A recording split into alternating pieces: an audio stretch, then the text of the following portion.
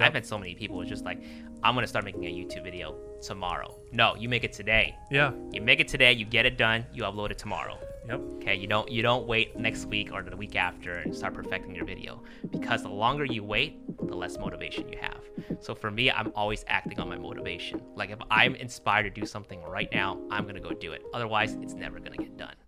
Welcome to the Golden Hour Podcast, brought to you by Polar Pro. In today's episode, we speak with my friend Jason Vong and fellow YouTuber who's gathered well over 100,000 subscribers. Jason's a full-time filmmaker and photographer, and he's really kind of become the expert and go-to guy when it comes to Sony cameras, gimbals, and tutorials. In this interview, we go over how he started his career on YouTube, how he became such a talented photographer and filmmaker, and his journey into becoming this Sony expert that we all know and love. I've known Jason for a while now, but it was really great to get to know him more on a personal level and understand where he's coming from as a photographer and filmmaker. Jason has really built a great business around his personal brand, and I think anybody who's starting a personal brand on either YouTube or Instagram is going to have a lot to learn here, as well as anybody who's interested in doing filmmaking as a full-time profession. So without any further ado, let's get into my interview with Jason. All right, Jason Vong is here, born in, where are you from? I'm from Los Angeles. That was a terrible intro. I was going to try to make like a joke about how you lived in Japan for a month and a half, but it just didn't make any sense. Oh, no, I was born in Los Angeles. Born in LA? Born in LA. Born and raised. ABC. Yeah. That's what we call ourselves, Asian Americans. American-born Chinese is what. Oh, okay. Yeah, ABC. I'm an ABC. But you, we were just talking about this. Anybody who follows Jason knows that over the last couple weeks, months, you were in Japan for a while. Yes. That was awesome, wasn't it? Yeah, people thought I was living there. Yeah. They're like, oh, we thought you were living there. And I was like, no, I'm only there for like, a month and a half. How did you guys just save up a bunch of money and do that, or like did you have a friend that let you stay there, or was it cheap? We actually did a really cool project. Zeiss was sponsoring it. Oh, cool. And I don't know, it's a dream come true for me. Like I always wanted to like make content out in Japan. I've always seen like some of my favorite Japanese YouTubers or YouTubers in Japan, creators in Japan. Always just like, hey, I'm living here. I'm just, making this YouTube channel because I'm practicing my Japanese. But eventually it led into this thing where they're just like out vlogging and they're showing off all the cool stuff in Japan. So magical there. Yeah. And I was like, dude, I want to do that. Yeah. But anyways, back on topic. So, Zeiss wants to do something with us, and I was like super stoked on it. They're like, hey, we want to do something with you. Like, what ideas do you have? I was like, I can help you guys create content out in Japan because I always want to do something like that, and I can do something like a free filmmaking course or something. Which, by the way, it's coming out this month or whenever this podcast is coming out. Yeah, it'll come out like in 2 weeks or something. Yeah, but we partnered up with Zeiss to create a free filmmaking course on how to create modern-day travel film. So we're featuring all the bodice lenses, but more importantly... Is that how you say it? Yeah, bodice. I always say bodice. They told me bodice. Okay. Yeah, it's named after birds. All their lenses are named after some sort of birds.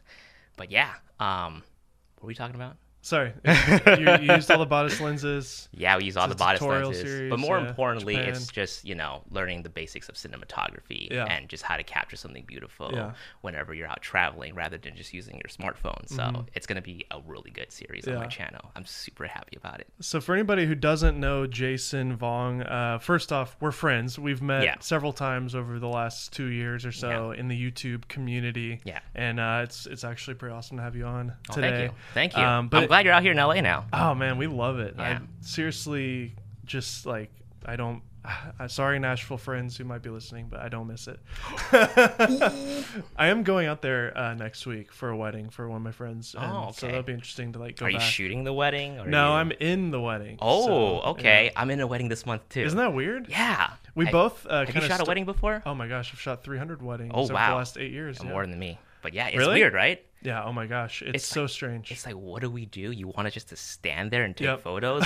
I'm usually on the other side. Yeah. I actually told my friend, I was like, I'm probably gonna bring my camera, even though I'm a groomsman. Like, I'm gonna feel weird if I'm not like shoot, especially if I don't think they really have like a videographer. So like, I would feel strange, like they're gonna get married and not have a video, and I'm there, like. guys, it's 2019, about to be 2020. You gotta have video on your wedding, all right? It's true. All right. So did you get started in weddings? Like, is that how you started as a photographer, or? Oh, well, I went to school for, I guess, media. It used to be like film, but then they changed it to media. Yeah. So I went to school for media, and when I got out of college, I went to work for a Japanese production company. Oh, cool. So I did all of their social media and all of that. So that's how I honed in all my skills for video and photography. And if you creep your Instagram account, you can see like you did a bunch of stuff for like a Japanese rock band or something. Oh my gosh, you dug that far, huh? Oh yeah. Digging up old tweets. Yeah. What Yeah. was that about? Was that for that production company? Yeah, it's for that production company. So they are mainly doing commercial work for Japan out here in the States. So I was sort of their production assistant, but at the same time, I also managed their social media. So whenever they want to bring some sort of like pop culture scene out here in Los Angeles, I would be the one helping them out. So we ran a YouTube channel and everything, and I was sort of like one of the three hosts. Oh, cool. And I edited What the year videos. was this? This was like back in 2012, fresh out Okay. of college. Yeah. Yeah. I didn't actually start shooting weddings until 2016. Okay. Yeah, that's when my old college buddy hit me up. He was like, "Hey, I see that you're shooting with a Panasonic GH4. How about you come help me shoot some weddings?" And I was like, Nice. "Heck yeah, I'm gonna come out and shoot some weddings with Did you start with video first? Yeah, so yeah, my whole background is video first. Okay. Yeah, Because I always saw you as a photographer who Really? became a YouTuber. Really interesting. I think a lot of my subscribers kind of feel that I'm like a video guy first because they're like, you hardly talk about photography topics. I mean, like when I started consuming your content about, I guess 2 years ago when the Sony kind of blow up happened, you were really at the forefront of that wave. Yeah. And definitely want to get into that and just how that's shaped everything. But before you shot on Sony, again, if you creep on your Instagram account, there's a bunch of Canon cameras. Yep, Canon, Panasonic. Panasonic. Yeah. So when we were talking about the whole time I was with that Japanese company. 2012. Yeah, 2012. I did primarily videos. So I started off with a Canon T3i. That was like my first DSLR. Eventually transitioned to the Panasonic GH4, which blew my world. I was just like, 4K, baby. 4K, Yeah. autofocus. I was like, this is awesome. But at the same time, I also got into photography as well. So my passion for photography kind of developed for the Japanese pop culture social media site because we were covering rock bands like we were talking about earlier. So I was shooting concert photos, which I love. I fell in love with photography because of concert photos. So I was like, oh man, this Micro Four Thirds, it's not really good in low light. Let me try getting a full frame Canon camera. So that's why I was like shooting with a Canon 5D Mark III and a Panasonic GH4. But I was like, this is kind of weird. I'm Going shooting back with and forth. two different cameras, right? I was like, do I buy like Micro Four Thirds lenses or do I buy full frame lenses? Like, what do I do? I started getting confused. So that's why I invested into a Sony camera. Yeah, I guess at that time the A7 came out, the A7S, the R, the originals, right? Did you go straight into the original cameras or did you go into the Mark IIs? I went into the Mark IIs because around the time the Sony A7S II was blowing up in the filmmaking community, like you will see it everywhere in like Facebook groups, and even my friends were shooting with the Sony A7S. Well, it was a big deal because the first one didn't shoot 4K internally, and then the second one did. So it was a big deal. It was a huge deal. So my production company wanted to start doing their own production, like just some in-house stuff. So we invested into an A7S II. And I was like playing around with it. I was like, this is really cool. I think I'm going to get an A7S II for myself. At the time, it was well over $3,000 too, I think. Yep. And then what I found out was there's another camera, the A7R2, which does 42 megapixel photos. And here's the thing about the A7R2 that stuck out from the A7S II at the time was that you can shoot 4K in Super 35 mode. So I was like, wait a minute, this is awesome because I have a bunch of APS-C lenses that I was adapting on my GH4. This is going to be perfect. I can adapt my APS-C lenses onto my A7R2 and still be able to shoot 4K in Super 35 mode. Like so I went Tokina 11-16 and the 18-35 Sigma. Yes. All the lenses that you would be using on a GH4, I like adapted to my Sony A7R2. I was like, this is amazing. And I found out more amazing things about the camera. Like it has the phase detection autofocus and the contrast detection autofocus, whereas the A7S II doesn't have really good autofocus. Yeah. So I was like, these are like gold, like information and no one is putting out there on YouTube. So I Yep. was like, why don't I contribute back to YouTube, a platform that I've learned so much about photography and video, and just start pumping out Sony content. So And so that's how it began. yeah, And you started out with almost like a niche kind of camera. Not really, but at the time, nobody was really talking about it. You Yeah. found a kind of a hole in the market. Nobody was Yeah. talking about that camera. yeah, definitely. There were a few people, but not a whole lot. More And photography based. exactly, more photography based. So I came in more with a photography and video, so hybrid shooting background. Yeah. And for anybody who isn't aware, like you said, the R2, it was kind of part of the same line of the A7S2. But yeah, it had better autofocus. Way You better. could shoot in 4K full frame and crop. The full frame mode wasn't as sharp, but most people can't really tell I anyways. couldn't tell. So Yeah. you get the benefit of both, and it's a 40 or 38 megapixel. Was that 42 it? megapixels. I don't remember. Yeah, it's my first Sony camera. I fell in love with it. I still have it. That's awesome. It's amazing. Cool. So we'll get back into all the Sony story stuff. Okay. But your social media channels, like when we were trying to do research about you, Oh gosh. like they really stay away from like personal details. Is that like intentional? Do you try to just stay more business, or you don't really share your personal life? I don't know. I feel like I do put myself out there, but at the same time, I guess because like I was like, is this relevant information? Is this something that I can? Yeah. Do people really need to know about this, or is this like fluff? Like, But I like, don't- well, let's talk about some things maybe some Yeah. people in your audience don't know. Totally. So like, so you have a girlfriend. yes, We see her all the time. yes. How long have you guys been together? So my girlfriend is Vivian. She's my managing partner. But Most we've been- people know her if they're Yeah. familiar with you, but Yeah.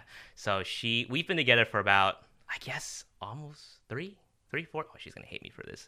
Like around 3 or 4 years. Yeah, we kind of the beginning of the channel then. yeah, huh? beginning of the channel. She's like ultimately what got me started on my YouTube channel. Wow. Yeah, because I was like, hey, I'm not sure. Should I stay with Canon or should I stay with Sony? So I was like comparing cameras with her. I'm always going back and forth, and she was like, maybe you should go with the Sony because it seems like you like that one a lot more. And I was like, okay, cool. So she's got me. She pushed me to get the Sony, and that's how I started making YouTube channel.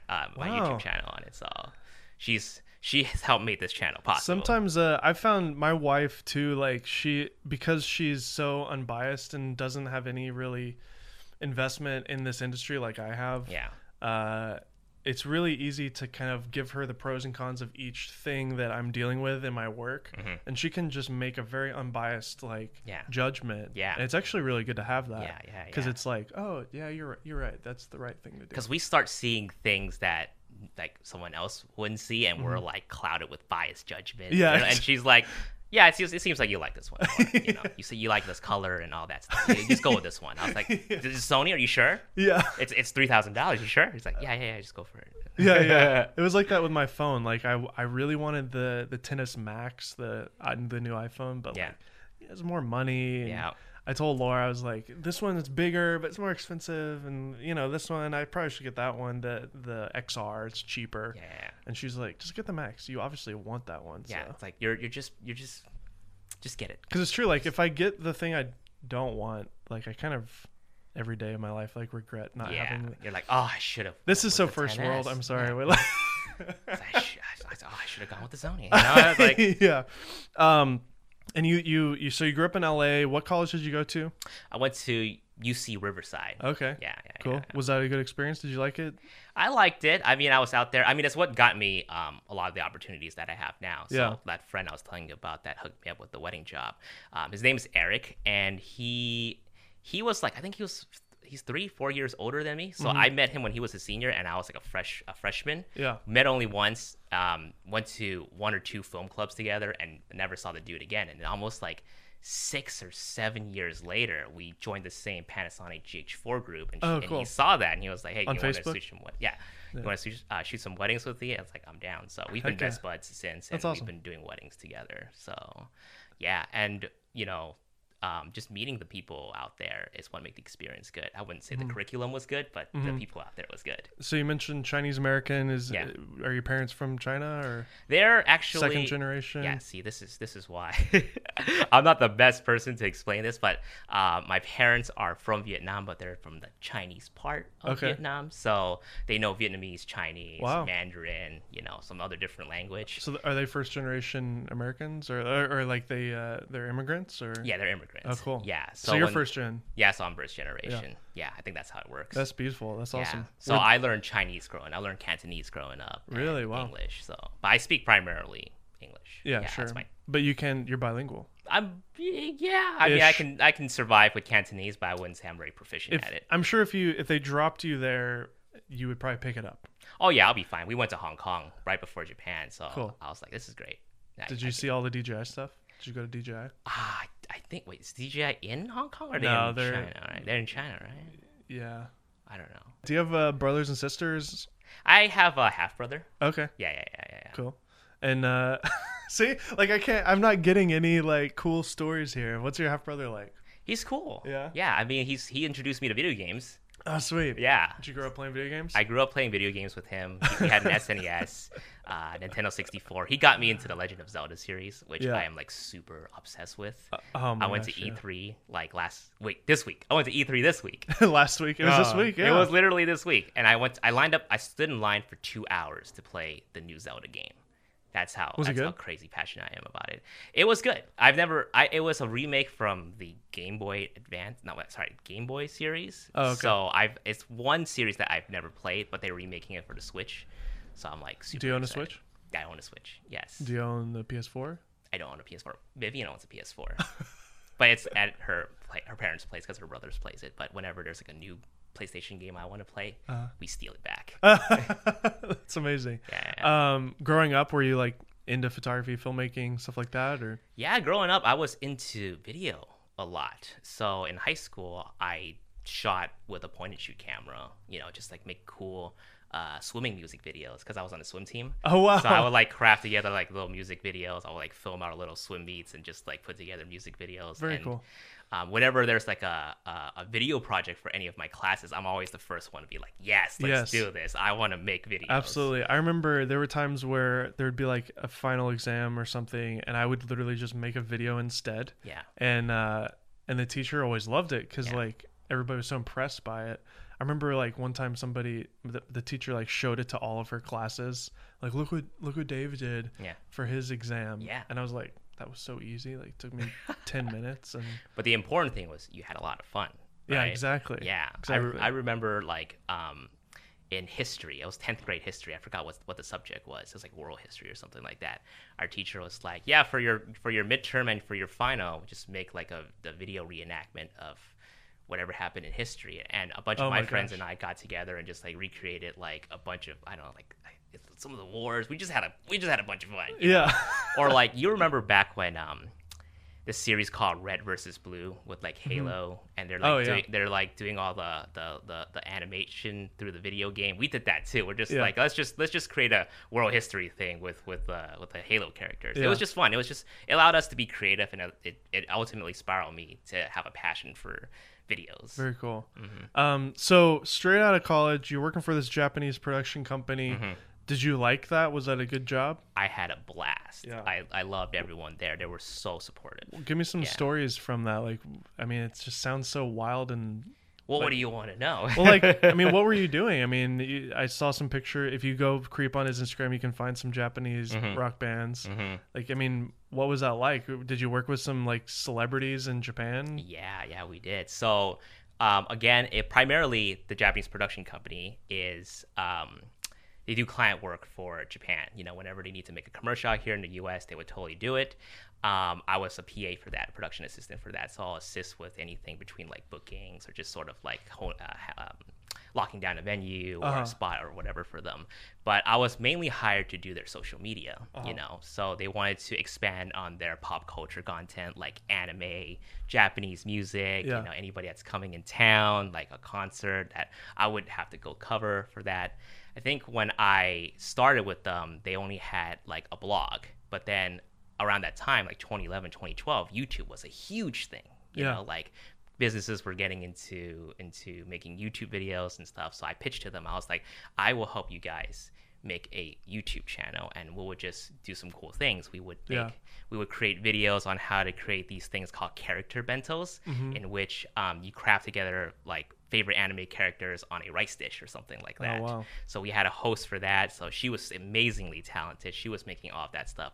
I was filming, I was editing, And unfortunately, that was very short-lived. That's what got us the most subscribers at the time on our YouTube channel because of these like character dishes. Yeah. But she, the original host, wanted to move on, so we were like, okay, what do we do? Are we gonna like let the channel die, or should we like start pumping out like different kinds of content? Because none of us are talented enough to make character dishes. So then I was like, why don't I like put together something maybe like weekly, Japanese news, or trying out different Japanese candies, because at the time those types of contents were popular, like, I'm trying Japanese food today, or Japanese candies. And that led to me like going out to conventions, doing interviews.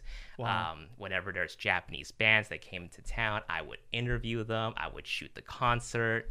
It was a lot of fun. Gosh. And that's what made me feel more confident in front of the camera, because I wasn't very confident in front of a camera before, but it forced me to be in front of the camera, just kind of like talk and be excited and be happy and share this information with everybody. Yeah. So that helped me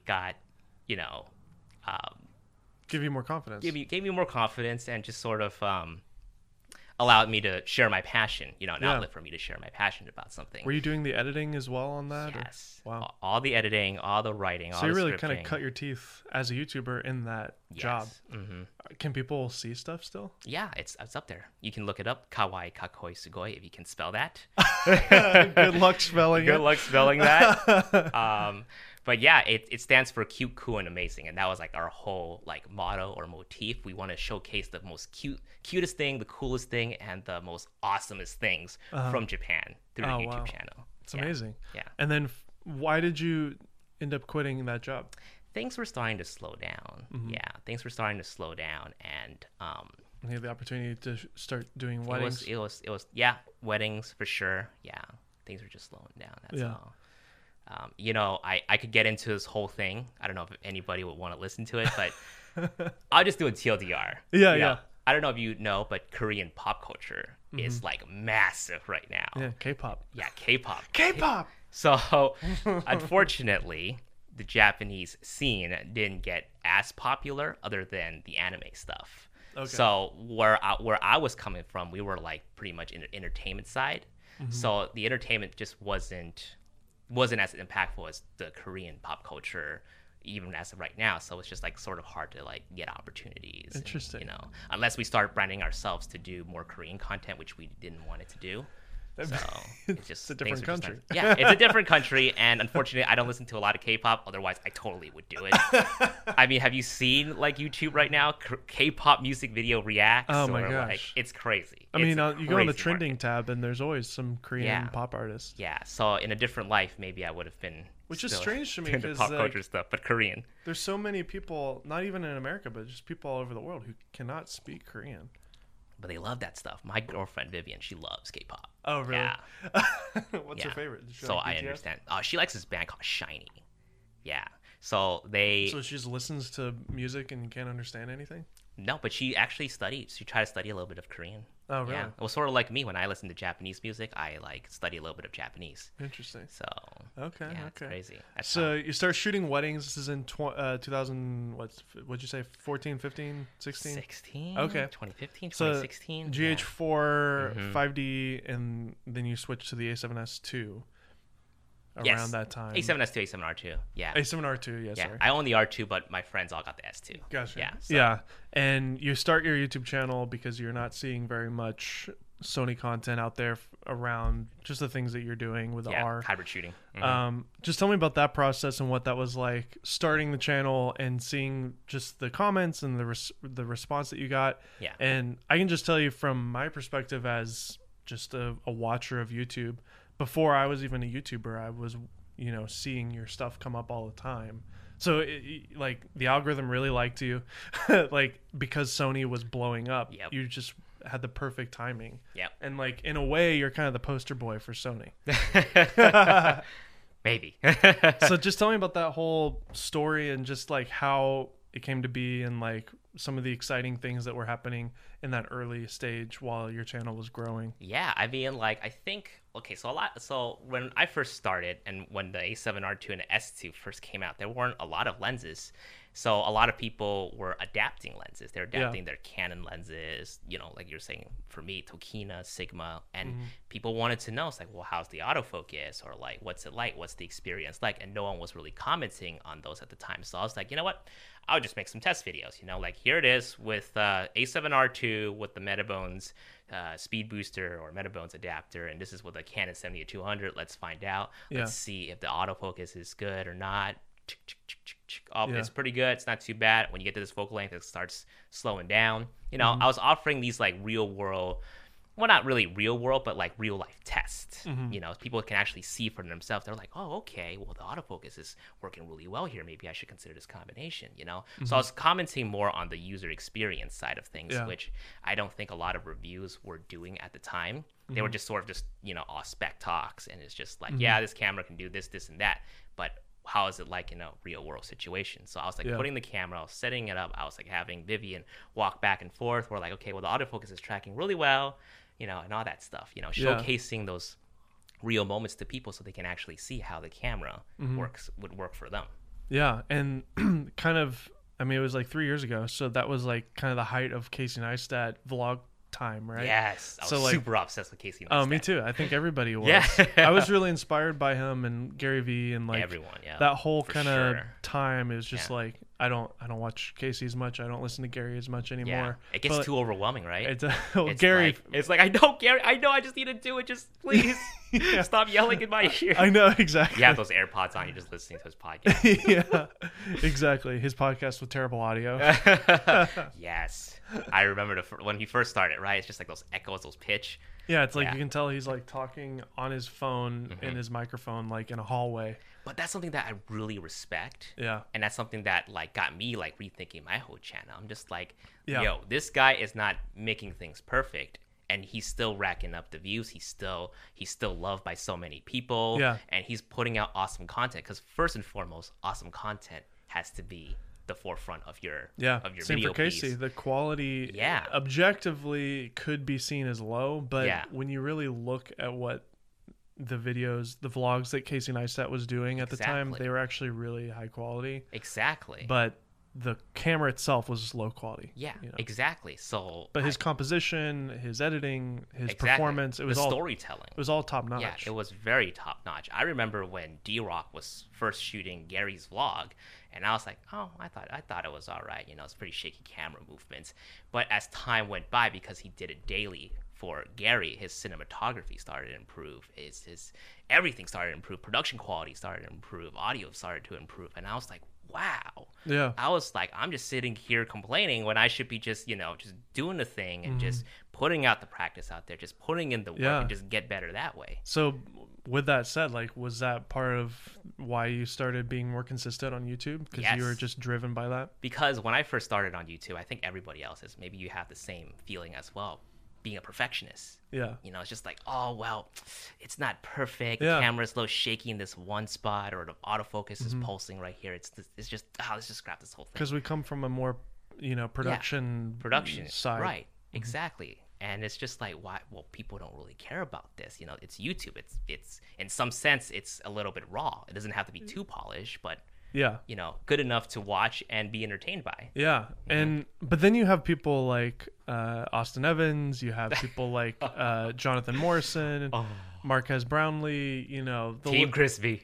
Yeah, I mean, the list can go on with these tech channels that are producing stuff that looks like a professional TV show.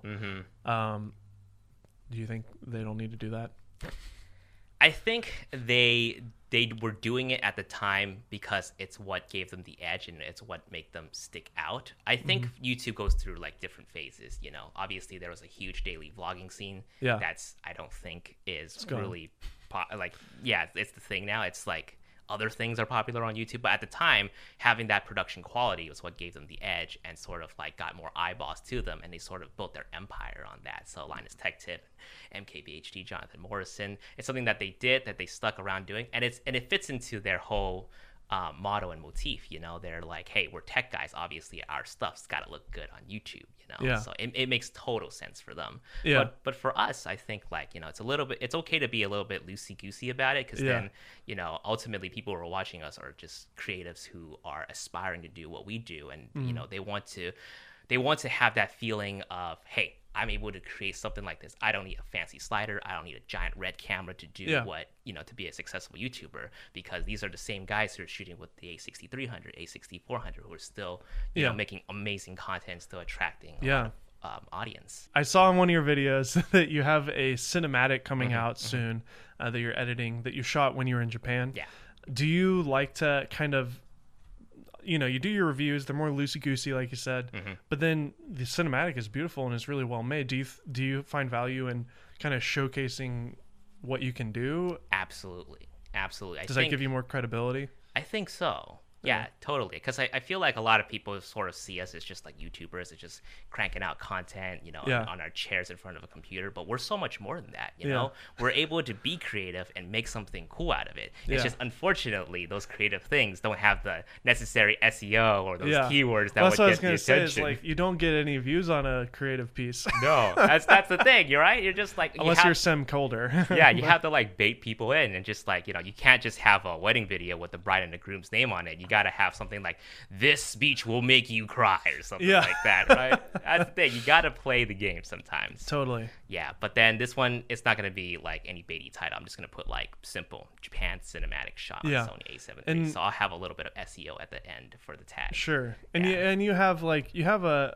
good base of people, I'm sure, that just watch anything you make anyways, right? Like a decent amount. Those are my MVPs. MVPs. Every time someone comments first on my video, I'm be like, you're my MVP, bro. I love it. Awesome. Or notification squad. Like, I don't do the whole notification squad thing like most people do, like notification squad check in or something like that. People just like send me like DMs and Instagram stories, just like, I'm watching your video, notification squad reporting, and I'm like, dude, bro, you guys are like my MVPs. It's so amazing. Like, I love you guys. So let's talk about the kind of the hit, and when you started to realize like, oh shoot, like this is actually working. This can become my new thing, like my job. What was that point for you? Was it a year ago, 2 years ago? It was 2 years ago. I think a lot of my friends, especially Eric, my wedding partner, and Vivian, they were just telling me like, you have a lot of potential in this. I think you should just maybe try it out, pursue it, especially with the things that were slowing down from my last job. It's just like, maybe you should, just kind of jump forward, just kind of go for it and see where it takes you. So it was a very scary thing, just having to be like, okay, like this is something that I want to move on to. How do I do it? Yeah. I wasn't even making a lot of money at the time from YouTube. That was like the most scariest thing, but we just kept hammering. Were you doing affiliate marketing at that time? Yes, absolutely. Were you doing it like with international and like international, Genius Links and all that? Yep. Okay. So you were making a little bit, but not a ton. Trust me, you know how expensive rent here is, right? Right. Yeah. When you first started, that wasn't covering the bills. That wasn't paying half the rent. So yeah. On top of that, we're gearheads, so I'm just like, oh yeah, I'll just pick up this $2,000 lens, $2,000 body. Oh, I'll just buy this $500. It's like I'm like losing money from doing this. Yeah. So anytime I see like these tech YouTubers just like buying like $5,000 Mac Pros and iMacs, I'm like, how are you doing this? How are you not bleeding? Yeah. How's your wallet not bleeding? So.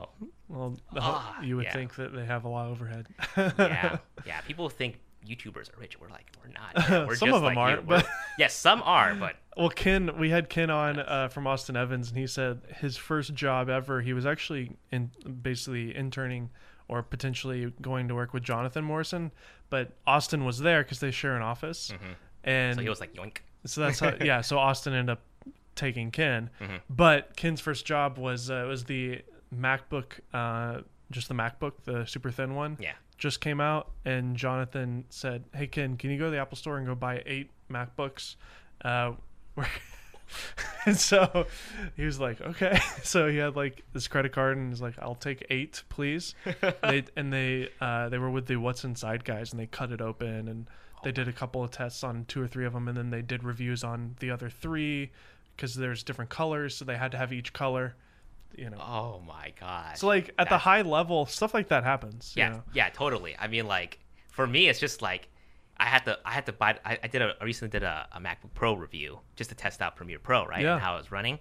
I was like, okay, well, I need this laptop ASAP because it just came out, and I had to walk. The Apple Store was like literally just down the street from me. I literally walked down the store. I was like, "What's the latest MacBook you have? What is your inventory?" And I was hoping they would have like a semi spec'd out, like not too spec'd out, a MacBook. So I was like, okay, I don't have to spend too much money. They're like, well, the only one we have is a fully maxed out version MacBook. Do you want it? I was like, I need to make this video. All right, I'll buy it. I was like, great. I was like walking home. I was like, this is horrible. This hurts so much. How do people do it? I know. And that's the thing is when you're a YouTuber, especially when you're doing tech stuff, Yeah.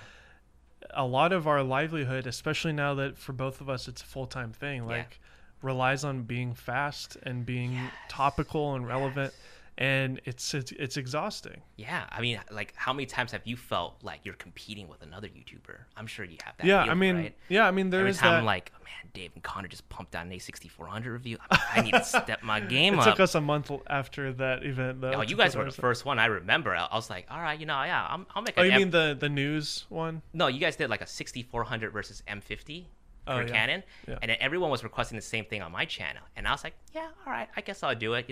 I'll see if I can get B&H to send me out a loaner for M50 to test out. Thing gets like I literally sent the request out, and then I look on my subscription feed, A6400 versus M50. I was like, how are these guys doing it? I was like, I'm losing right here. That video did. I was like, oh no. It did perform pretty well. Yeah, because people want to see that stuff, right? Yeah, I mean, we did a. But for real though, that velocity, you guys pumped it out and still kept it like quality. It was amazing. Oh, thank you. It was super cool.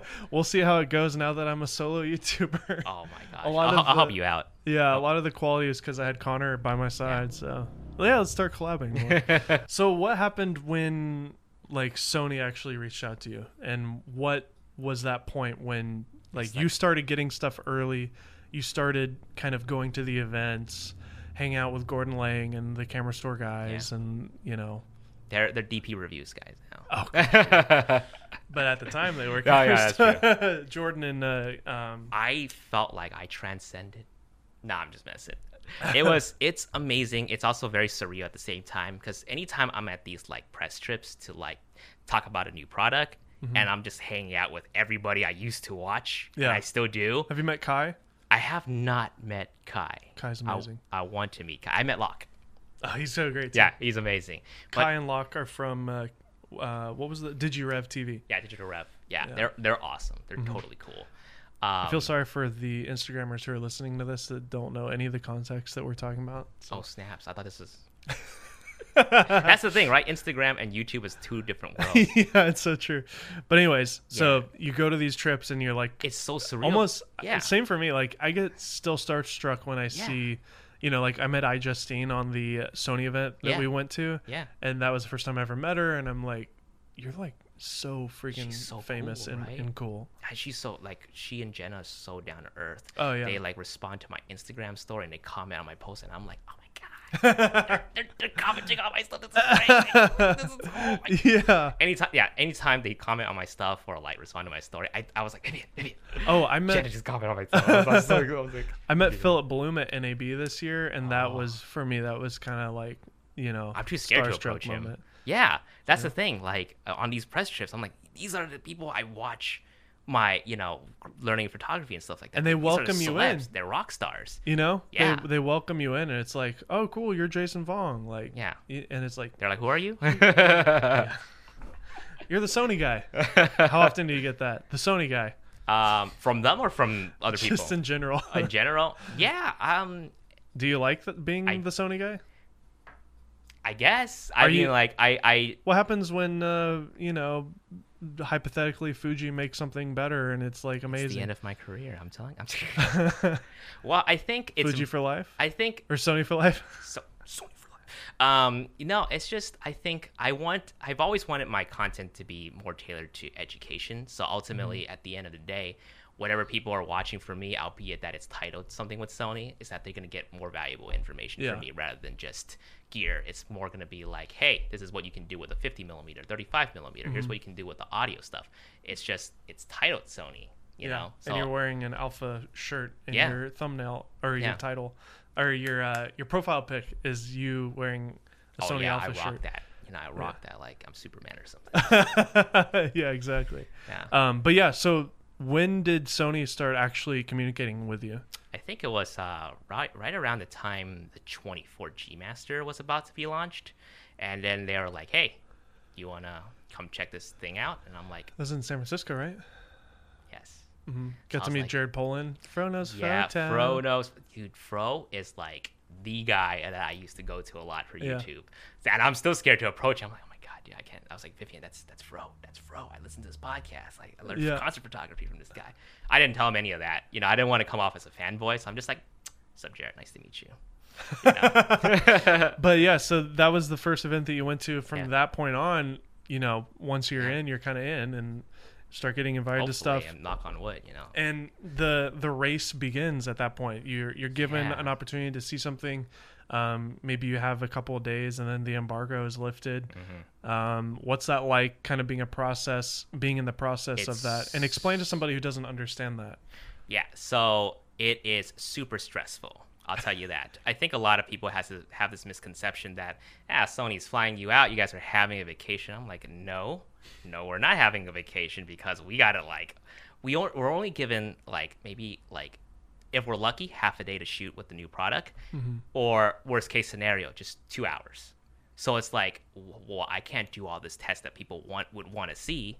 You know, like how am I gonna do that? So I'm like hauling my butt trying to get all the sample shots that I need. Got to test it out for photo and videos. Yeah. Like it's hard to have fun on these trips because you're also at the same time working. I mean, it's cool to see the product, but you also want to be that person to share this information, but also share it really well and very informative for your viewers to watch. So it is super stressful. At the same time, you don't want to be making the same content as everyone else is making because they're literally shooting the same thing. And I think a lot of people are kind of averse to that, especially when they watch, more than just, me and they'll watch the Camera Store TV or DP Review or Ted Forbes. So it's like, how can I make my content different from them? So I've always tried to come up with ideas on the spot. So yeah, people think we're having fun out there, but it's pretty stressful for me at least, just trying to making sure my content is different, but at the same time more informative. Yeah. Yeah. And then when the time comes where you're allowed to share it, that's share it even more incredibly stressful for me because do you ever find yourself hitting export an hour before the embargo lifts? No, I haven't done. Okay, sometimes if we literally That's there are how times, I always am. literally by the way, literally there are times where it's you have until this before the embargo lifts to finish up the video. They don't make you do it, but it's just hey, this is when we're gonna announce the news. If you guys want to have your video by then, cool. If not, whenever. So for me, it's well, obviously, again, going back to being the first ones to have that video up, you gotta make that deadline, right? So for me, I'm just scared because I'm what if I accidentally upload the video but hit publish first before the embargo? So I'm super stressed out. I'm always tense. I'm checking my video back and forth. Okay, it's privated. It's privated. It's privated. It's privated. Oh no, it's public. It's public. I'm freaking out because sometimes when you hit publish and nobody else published their video, you're did I mess up the date? Yeah. What's going on? No one's uploading their video. And then 30 seconds later, it's all the videos that populate. Yeah. So so here's my theory on this. I don't know if it's worth doing that anymore. Maybe if you're a smaller channel being under 500,000, maybe we should still try to be first, but there's so many people that post the same video. Yeah. Is it better to do it the day after? I think ultimately, for me, I find when I first started doing all this, pre-product launch or whatever, it's just I gotta be the first ones. But then I realized at some point, I'm just well, you know what? People come to watch me for what I know, and they want to hear my thoughts and my opinion. So I've done a good job establishing that already. People will always come back to me relying on me on Sony content. So I shouldn't stress to be the first one to have that information, but just someone that can convey that information well. Yeah. So, and we see this in like, I'm sure you've seen it too from Kai. Kai doesn't release the videos first. No. He uploads it maybe like a day after, but he still racks up more views than I do. Mm-hmm. It's because people want to see his take on Same it. for Caleb Pike. Like, he just posted his review of the XT3. Yeah. You know? Yeah. And I'm sure it's going to perform really well. Yeah. Because people literally want Caleb Pike's interpretation of like this because thing. he's done so well with reviewing cameras. They're like, well, this is the guy that I'm going to go to for camera. Same as for me. People want to come to me because this guy does a lot of Sony stuff. I can take his word for it. Because if I start reviewing Fuji, it's like no one's going to take me seriously, right? Although do you compare other cameras ever? I want to, but I feel like, again, you're going to be biased. It's not so much of me just being biased. It's that people are going to perceive me as biased. Whatever I'm going to say, they're just going to be like, as I just did. Yeah, you're gonna be biased about it. Like, no matter how objective I want to be and can be. Yeah. You know, people are gonna be like, you're a Sony guy. Like, what are you doing here? Like, when the GH5 launched, right? I talked about it on my on my channel, and people were like, you're a Sony guy. Why are you talking about GH5? Let me ask you this. I don't think this at all, but I'm just going to ask it for the sake of people who would want me to ask this. Sure.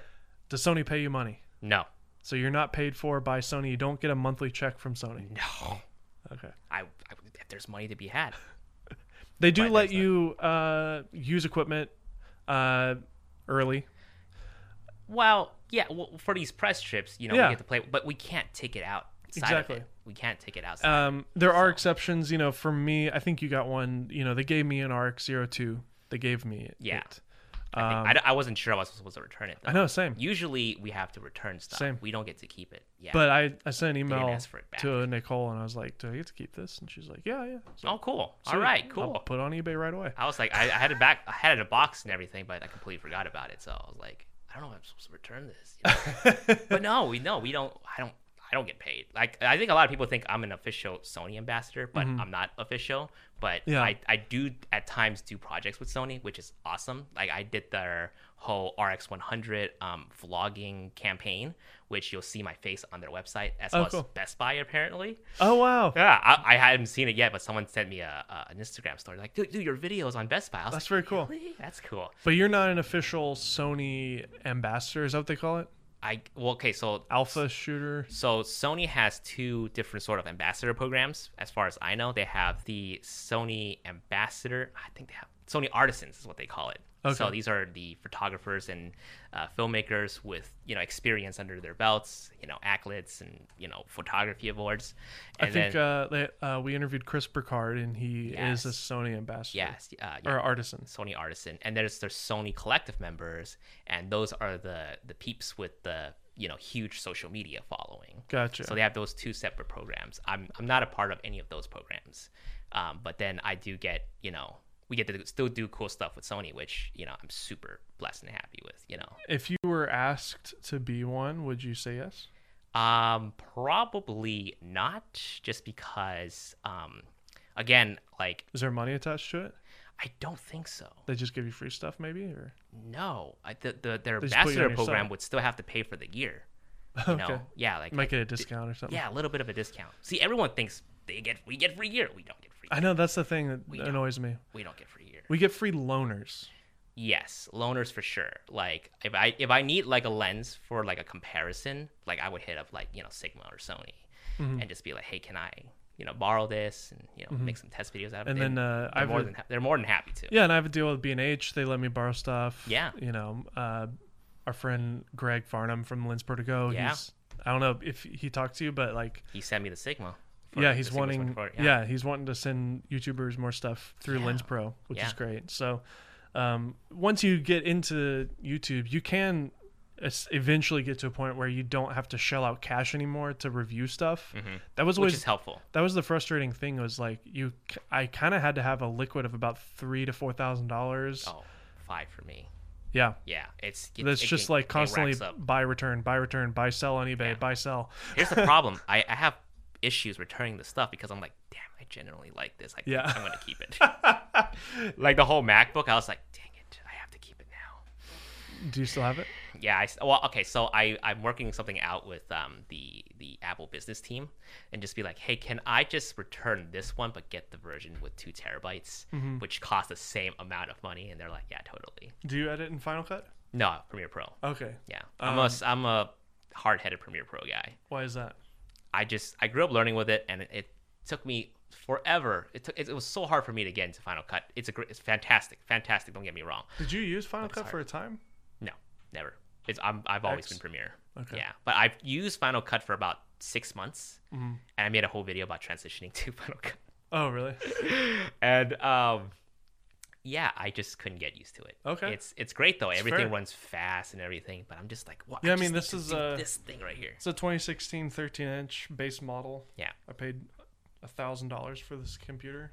Final Cut. I run my entire business off of it because of Final Cut. Yeah, it's great. I shoot everything 4K, 10-bit, everything on this. You get people, and I have people yelling at me on the internet. It's like, you just use Final Cut. What are you doing? Yeah. You get a MacBook Pro. Well, I wanted to post a tweet the other day because like Maddie posted a switching to PC video. Like everyone is Chris doing Howe, that. Sarah Dici. Everyone is doing. I'm like, and there's us, right? It's just like, yeah, this is still great. Yeah, but I'm also like, just instead of switch to PC, switch to Final Cut or Resolve. Either one, pick one. Oh, yeah. Both of them run better. I want to try Resolve next. I heard some podcasts with the developers of the new Mac Pro, like from Apple, and they said just wait for fall because they were asking about Premiere. They're like, "How is Premiere on the new Mac Pro?" They're like, "It's great. We've been working with Adobe."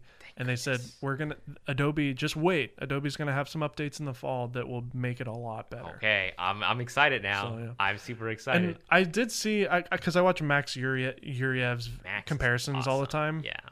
And, like, I don't know what happened. I guess there was an update in Premiere a month or two ago. Yeah.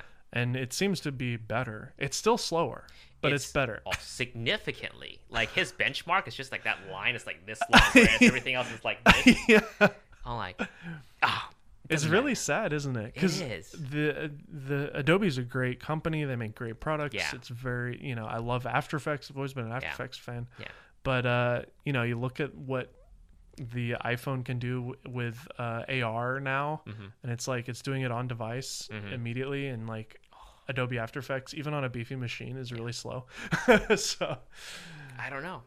I'm hoping you're right about the fall update and that the Premiere Pro will run so much smoother. I mean, like for me, I feel like a lot of those tests that Max does are based on export times, and then I'm looking at more like timeline performance. Is it chugging when it's playing back footage to me while I'm editing? If it is, I can't have that. That's the whole thing why I switched over to a Razer laptop, is because the timeline performance is better on the Razer, but I mean there's still issues with the software itself. But I'm willing to put up with it because I can get things done so much quicker with Premiere Pro than I can with trying to figure it out. I saw on Twitter, Jonathan Morrison is a big Final Cut 10 advocate, and then Linus Tech Tips, all of his editors are Premiere guys. Yeah.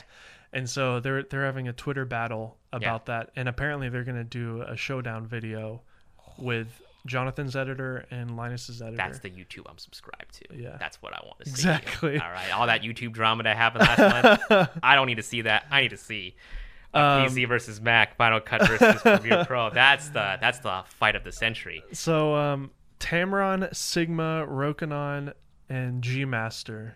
Sony makes the G Masters. Tamron's been stepping up their game. Sigma's got the Art series. Even Rokinon's been doing autofocus lenses recently. Yeah. There's a bunch of great Sony glass now. And when you first started, like you said, it was really minuscule. You just had I'm actually using it on that one, the 24 to 70 f4. That old, crappy zoom that's super soft, but it's small and light. I think you had it on your A7R when I saw you at VidCon last year. But I don't think so. I've never owned the 24 to 70 f4. I own the 16 to 35 f4, but never the 24 to 70. Yeah. Maybe it was is there a 24 to 105? Do you use that ever? I think that's for Sony, right? Now I've only used. I don't know what I used, to be honest with you. I could have sworn when I saw you at VidCon last year, you had maybe it was a 16 to 35 f4. Maybe. Anyways, doesn't matter. Yeah. What do you think about the current ecosystem of lenses? And fantastic. I think those Tamrons are so cool. They're so small. Tamron is doing some big things, great things. 17 to 28, I'm super stoked for that. Yeah. lens. Yeah. That 28 to 75 like knocked that out of the park. Yeah. So for sure, I think like in terms of fulfilling that mirrorless philosophy, lightweight, compact, and still very high quality, I think Tamron's really hit the nail it's on a the sweet head. spot. It's really nice. It was a hole in the market because like the Sigma art lenses are fabulous. I think fantastic. The quality of them alone is Super sharp. Super sharp. Yeah. But they're freaking huge. I mean, they didn't design those lenses for the mirrorless intention, right? They designed it for DSLR. I think there was like some interviews saying that they prioritized the image quality over the form factor, which I totally respect. You know, there are people who would want that 1.4 super sharp, but don't mind that, you know, heavy lens. But for people like me, I'm just like, I'm getting kind of tired. Yeah. You know. But what do you think about Rokinon? Have you used any of their stuff? It's just cheap. Only the 85. I've used their cinema stuff, their manual cinema stuff back when we were back in the production company that I used to work for. They're fantastic lenses for sure. I think in terms of autofocus performance, I think they're still a little bit lacking in the video side of things. But for the most part, if you're a photographer, you need that 1.4. Rokinon is like out there for you. And then obviously the G Master lenses. Oh yes. I think now we've just seen so many lenses.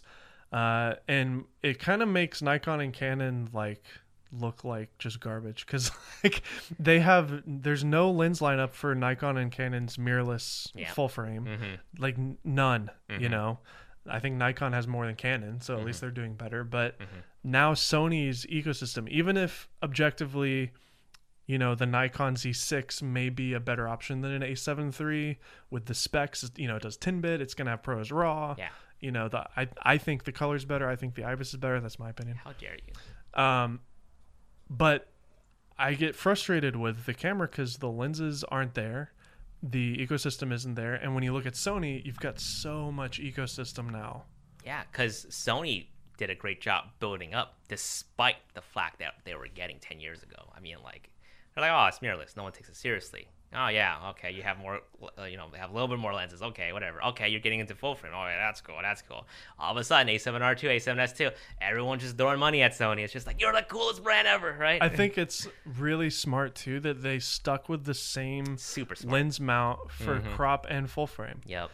I do think, again, you know, you won't agree with me, but, like, I think the Nikon Z6, the way that they... you know, they made the mount huge, so that allows the lenses to actually be a little bit smaller, and because of the opening of the lenses is larger, so the elements can be closer. I don't know all the physics, but like neither do I. Yeah, but basically what they told me was because the mount's so freaking massive, they can actually make the lenses smaller through physics. That's cool. And so respect. Yeah, so that's cool.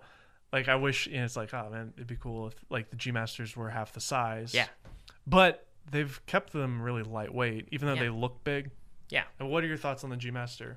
I think the G Masters are fantastic. Why isn't there a 35 and a 50? Because Zeiss already got that covered. But I want a G Master though. I mean, I'm sure it'll be coming out.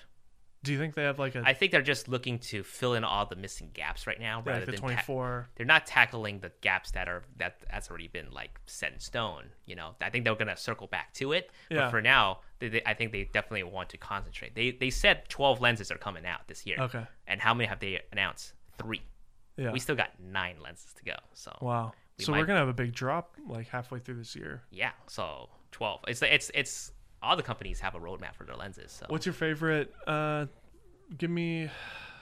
It's if I were asked this question, it would be so hard to pick. But just give me like top 3 favorite lenses right now. Top 3 favorite lenses. If you want to make it 5, go for it. But no, here's the thing. It's super hard.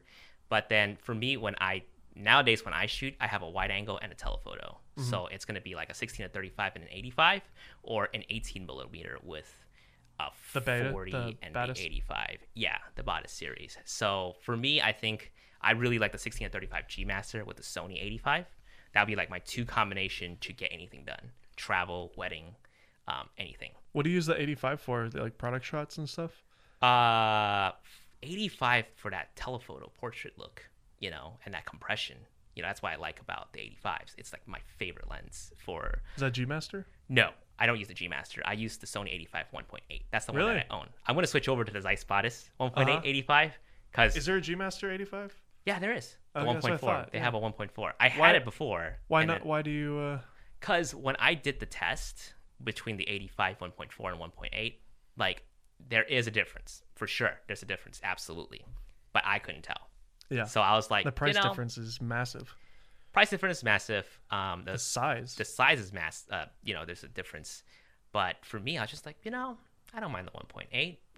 I shoot video as well. The video autofocus is a little bit faster on the 1.8. Really? This is the one to get. And it's smaller. Yeah. I bought it and I sold my 85 1.4. Never looked back. Nice. Yeah. Yeah, I think the 28 was a f2. Yeah.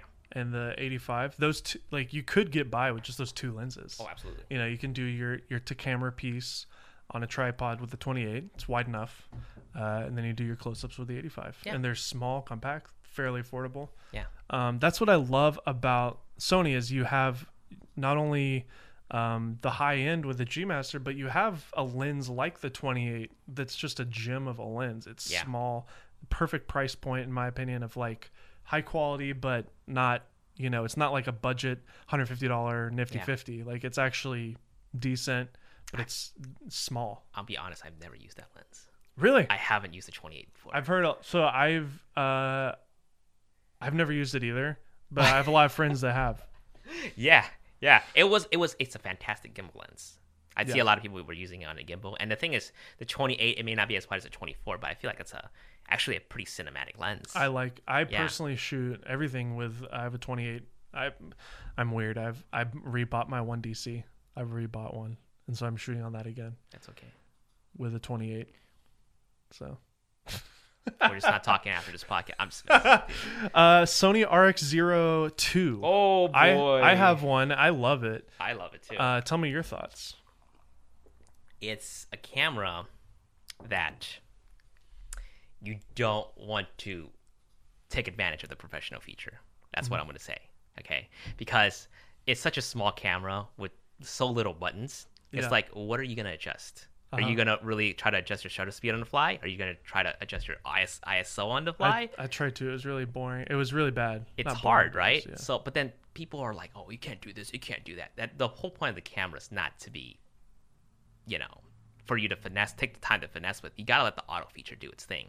So for me, I took it out to Hawaii, and I was shooting with shooting S-Log 322. I think it's only 2. I was shooting S-Log 3, but it doesn't. I don't remember. But I was shooting S-Log 2, I believe, with it. And I was just letting the auto exposure do its thing. I was just letting just the camera take over. I'm just, so hitting record. In P mode, basically. Pretty much. You can't use manual on that. It's just so hard. But the stuff came out great. I pasted on my S-Log LUT, and I was just like, whoa. All right, good enough. This is fine. Did you shoot 4K or did you shoot 4K. Slow motion or 4K, 1080p, 120. We took it up on a helicopter too, and we're just just getting some great shots out of it. So, it's got a mic input. It's got a mic input. Gosh, just put that on the RX 100. That's please. All I know. That's every time I pick up the RX 02. Yeah. I'm like, I really should be using an RX 100 because of the autofocus. Yeah.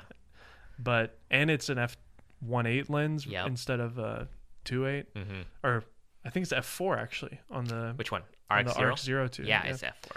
So when you're shooting outside, it doesn't really matter, but but it's like, but this has a mic input. Yeah. It's a fantastic little piece of camera. Yeah. Yeah.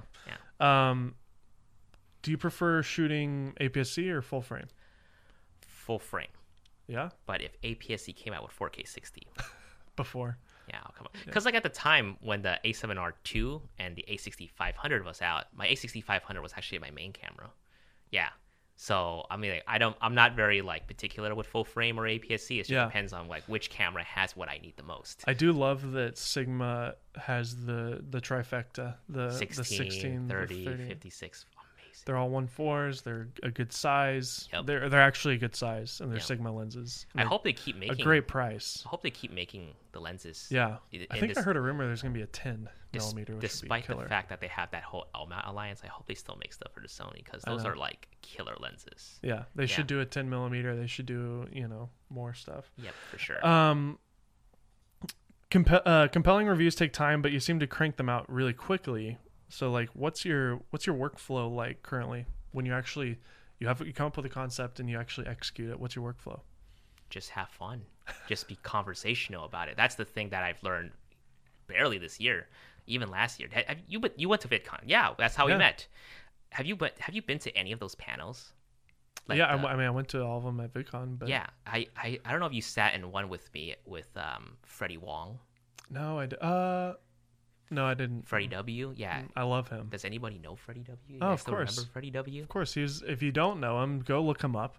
Super Mario in real life. Yeah, in well, just I don't want to make this too long. Rocket Jump. I went to his panel at VidCon, and it really changed my mind. He's like, it was a very pessimistic talk, though.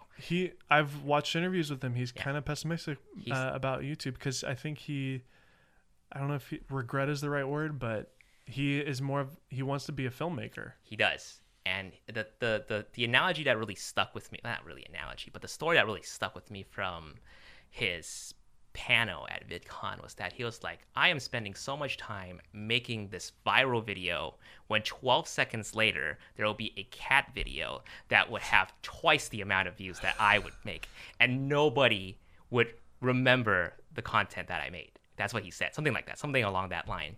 And he was like, I am spending so much time making throwaway content. Like literally, if I were to take everything that I've uploaded from my channel 10 years ago and just start re-uploading them, people will still think it's brand new.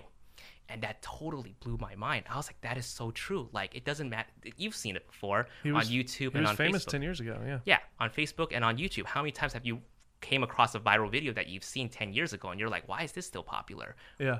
Have the world not seen this yet? And it's so true, like you have to start thinking about your content. And this sounds really mean, but your content is pretty much throwaway. You watch it once and you discard it. And there's me and you who are trying to make these perfect these content. But at the end of the day, it's just like you're gonna have to repeat yourself a lot. You're gonna have to make your next video pretty much regurgitating some of the same information you made from the last video, because there will be other people out there who have never seen it before. Yeah. So it's gotten to the point where I'm just like, I'm just gonna be conversational about it. Whenever I'm reviewing something, I'm just like, look, I'm gonna bring up a little bit of history. I'm gonna talk about something I've talked about in the past, but just kind of reintroduce it in this next video in case there's someone else who's watching it that's never seen me before. So another good example from Gary Vee is that we always watch his stuff. It's the same information. He says the same thing. He repeats the same thing. It's just packaged differently. Yeah. So for me, it's just like, look, you just got to be conversational on YouTube. These are the people that watch you. They want to be engaged and they want to hear what you have to say. That's good. So for me, it's just to hear that. Yeah. Because I'm right there where I've been doing this long enough now to where I am repeating myself. Yeah. And, for example, I'm finishing up a review I did on the Canon EOS RP. And it's just a diluted EOS R. Yeah. Or like an M50. Okay. And when I'm doing the review, it's like, this is the exact same camera pretty much. But there are other people out there who's never... that are not even part of the camera sphere. They're just like, well, I kind of want to check this out. Let's see what he has to say. So it's just having that conversation with your audience rather than just, And the truth is too. Like I remember when the A7 III first came out, everybody did a ton of reviews on it. So I decided not to do a review on Kinetica. And I had a ton of people say, like, why didn't you do a review on that? I'm like, well, there's literally like 100 videos. And it goes back to people wanting They're like, well, to hear I want to see you say it. Yeah, they want to hear what you have to say. Yeah. So. Well, I just send a link to your video. Yeah, we're sometimes, right? Like we get so caught up with what we see that we start not seeing what other people see for themselves. Plus, we're reading rumor sites, so we might it's be like, in how do you not know this? It's on the rumors, right? Yeah. But people don't know. There's nothing worse than like seeing somebody like Peter McKinnon or somebody else who's really way ahead and they say something that's so horribly wrong about a tech thing. I'm like, don't you know it? Didn't you read Sony Alpha Rumors 2 weeks ago? Like when they announced this thing? Yeah. I'm like, no, I guarantee you he didn't read that. I mean, he's I mean, like I'm guilty of it too. Sometimes like information just slips by. You never know. And thankfully they call you out.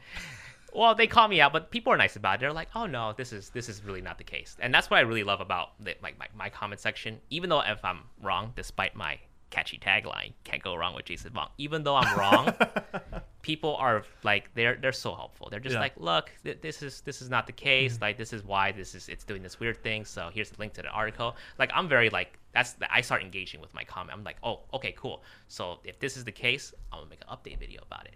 Yeah. I was like, this comment was saying that I'm wrong about this certain thing. So here's the new information. So I learn things. Like I don't know everything about Sony, nor do I know everything about the camera itself. So it's always helpful to have that community to help you fill in those gaps that you don't necessarily have the information to. So you don't know everything about Sony, but you're in Japan for a month and a half, and the A7S III still isn't here yet. Oh, so what can you tell me? Sorry, I told them to send it back in, make all these jams. Kidding. No. I don't know anything about the A7S III. Speculation-wise, I can say for myself that if you like what you saw with the Panasonic S1H, I would assume that it'll be similar. They have to some way top it in some way. That's all I know, and that's what I'm hoping. Yeah, they're subverting our expectations. So for anybody who's out of the know on the S1H, 6K, 4K 60 full frame, 5.9K. Yeah, so we'll see. So how many weddings do you shoot a year at this point? I think I shoot about 10 at most. Okay. Yeah, it's just been crazy busy with like other things too. So wedding is not my main thing anymore. Yeah. Obviously like YouTube, doing fun, cool projects, doing educational content on my YouTube channel. Mm-hmm. So those are definitely what's taking up most of my time. I still like to do weddings. I love shooting weddings. I think it's super fun. Yeah. Other people may not feel the same way. I like shooting weddings. I don't like editing weddings. Yeah. So, do you have an editor? We do. He just recently left. Or he'll be editing his last wedding. So, and he's so cool too. I was like, dude, this guy's editing weddings better than I did, because I was editing all the stuff before. But then this guy came in like fresh perspective on how we shoot and just seeing him edit is just so awesome. Yeah. But we definitely need to. Do you have an editor for YouTube? No, I'm looking for one. Okay. Yeah. I hate editing. Me too. Yeah. How many videos do you upload a month? I try to do twice a week. Yeah. So about 8 videos a month. Yeah. Is that doable? Have you been able to pull it off? Totally. It's totally doable. And that it goes back to the whole like not being a perfectionist about your videos. So you can have, I think, 1 or 2 really polished content, and maybe the rest that are like mediumly polished, and one that's not so polished. And that could be like just straight up talking to the camera with no B-roll. Mm-hmm. But you just have to find that balance. If there's a rumor or something that's something that just was announced, you can just do a talking, just read the news basically. Input your thoughts. Exactly. I try not to do that too much, because I know there'll be other people that will be doing it. So I'm the type of person, to like to have hands-on on things before I talk about it. Sometimes you can't really do it, but for the most part, I try to at least have some sort of first-hand experience before talking about it. Yeah. So for a lot of people who might be wondering, what is your like go-to gear package right now? What do you mean by gear package? That you're shooting your YouTube videos with. Oh, okay. I think with the Zeiss Spot is 40, all my product shots. But again, going back to what you were saying. I love the 40mm focal length. It's great. I know. It's fantastic. But going back to what you were asking me earlier about the lenses, 16 to 35, 85, those are like what I can do for sure. Make a full YouTube video, or even making Do you use weddings. a monitor? Yeah. Which one? So I use a small HD to look at myself. That sounds so narcissistic. The focus? Yeah, the focus. I love how it auto flips now. Yeah. Yeah. It auto flip? Oh, you mean like the image? Or so when you flip it, it auto mirrors itself when you flip it. I like that. That was a request that I gave them. I use 2 monitors, so small HD for my YouTube stuff, but then whenever I need to record tutorials, I use the Atomos Ninja 5. Yeah, so you could just go forever. Yeah. No cutoff. Well, just to record the back of my camera. That's pretty much. Oh, gotcha. So you're not actually using. I'm not using it for like the 10-bit 422 ProRes RAW purposes, but. So gear aside, what are some of just other things that people might not know about you? I don't know. What do people want to know? I'm a huge introvert. You you go to a lot of conventions for like anime. You were at E3. Yeah. Like you didn't have to go there for a gear review. You went there for fun, right? I went there for fun. Yeah. So you're a gamer. Not really, but it's a nice distraction from all the stuff that I'm doing right now. You like the culture and the stuff in it, right? Yeah, I know. Yeah. I mean, like, I'm a nerd. I like playing video games. I'm a nerd, but I don't play video games. I don't like games. Like a different sense of like nerd or geek, right? Yeah. But then I don't know. It's just for me. It's like I need an outlet of some sort that's away from the camera stuff. Yeah. Because I'm like so invested, and I'm just like I'm getting drained from this. So yeah. On YouTube, I will watch gaming content. Or like I would play my own video game. I'm starting to play video games again. I wasn't playing it before because I always thought these are a huge distraction. It's going to stop my productivity. But I'm just like, there has to be some sort of outlet for you to just kind of ease your mind off of work and just like play video games. And your girlfriend, you guys go on dates and stuff. Like that's good, right? But she talks to you about work, right? Yeah, a little bit. That's hard. Yeah, my wife. We're trying to find a balance. My wife has no involvement in my career at all, other than the fact that she's married to me and I pay for stuff. But so when I'm with her and with I have a son, I've got a 1.5-year-old. Like it really has helped actually to separate, because when I'm with my little boy, like I'm with him playing with Legos, you know, and that's very different. No joke. I have mad respect for you and so. For everybody that has like a kid. Yeah, Caleb Pike, he's got. I'm just like, how are you guys? 2 or 3 kids. Like, how are you guys making content? Like it must be so difficult to find that time. Like I'm just sitting around, just like, I'm not doing anything. I'm like, I'm playing video games, trying to take care of myself. But then it's just different stages. Yeah, but I was talking to. You guys are cranking out content at like 5 a.m. in the morning. Sydney DeYoung's. Anyways, yeah, I know, right? Sydney's great.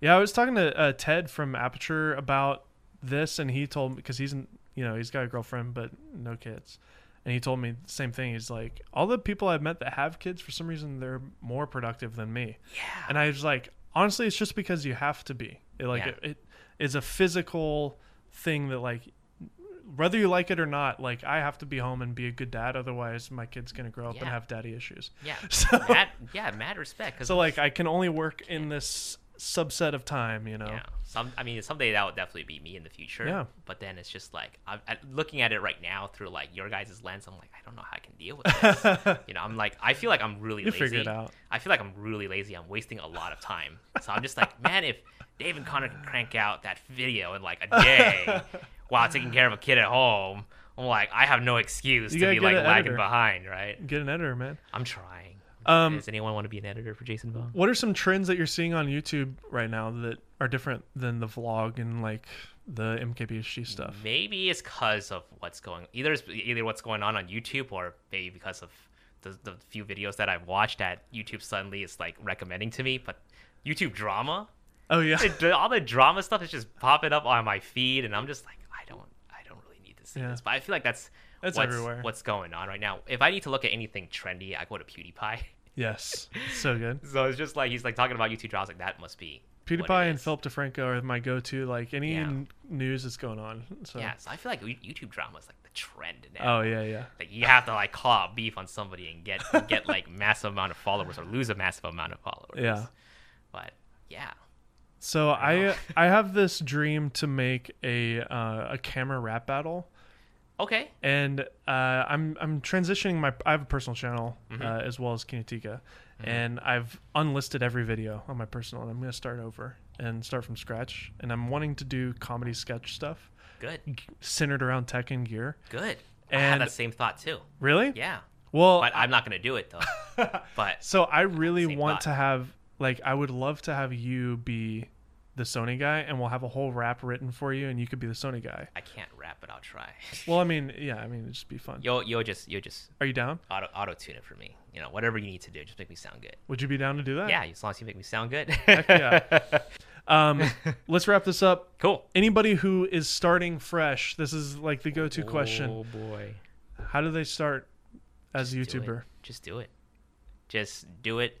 I think the whole theme of this podcast is stop being a perfectionist. Yeah. Because I think that's what holds a lot of people like away from doing something. Yep. I've had so many people it's just like, I'm going to start making a YouTube video tomorrow. No, you make it today. Yeah. You make it today, you get it done, you upload it tomorrow. Yep. Okay, you don't wait next week or the week after and start perfecting your video, because the longer you wait, the less motivation you have. So for me, I'm always acting on my motivation. Like if I'm inspired to do something right now, I'm going to go do it. Otherwise, it's never going to get done. So true. Yeah. For us procrastinators out there, like, I'm a procrastinator too. man. Yeah. So much. A YouTube creator, educator guy, Roberto Blake. Are you familiar with him? Yes, he's so cool. He has a great saying. I've been saying it in this podcast quite a bit because like it really rings true with YouTubers.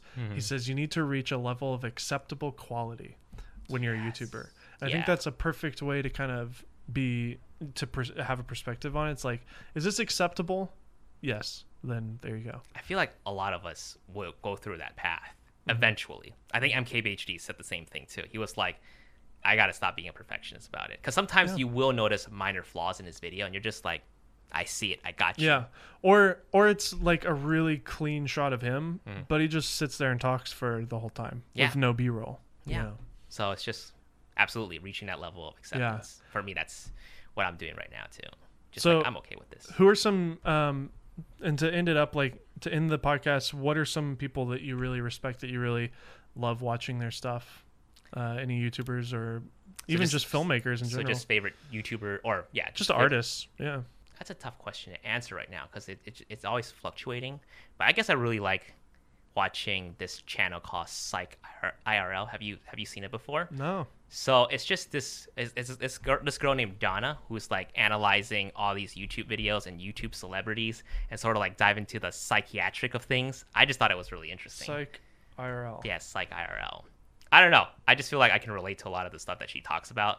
So that's the channel that I enjoy. Oh, that's fun. Yeah. Yeah, she's only, What you know, was Psych IRL? she's 100 and... Oh, I've seen her. Yeah. She's something popped up the other day.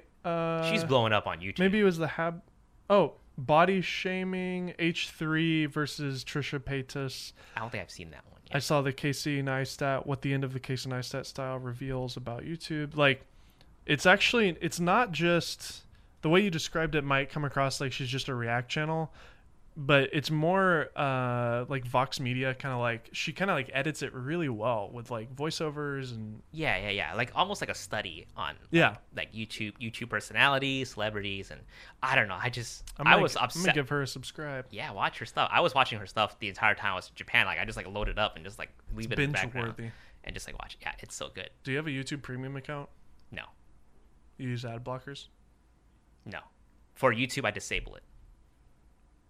Oh, Yeah, so I don't use it on YouTube. so you watch YouTube ads? And I watch skip YouTube them. ads. Yeah, because I know what it's like. Doesn't drive you crazy? No, I can watch the same B&H ad 500 times. I got Premium for free for like a month, and like after having that, I'm like, I can't go back because it's so nice to lock my screen and just listen to a video. Mm-hmm. And not like a rent. I don't know. I'm just so accustomed to it. Like Yeah. the ads that I see, I'm just like, artist subscription, got it. B&H already shopped there. It's fine. Like you're showing me the same things. I'm cool. But, Cool. Well, yeah. what do you got going on over the just next couple months that people can look forward to? I'm going to Yosemite this weekend. Oh wow, fun. Yeah, just for So fun. by the time this comes out, you will have already gone. Yeah, probably. Yeah. I really want to do more travel and make pieces on education, especially what we did with Zeiss.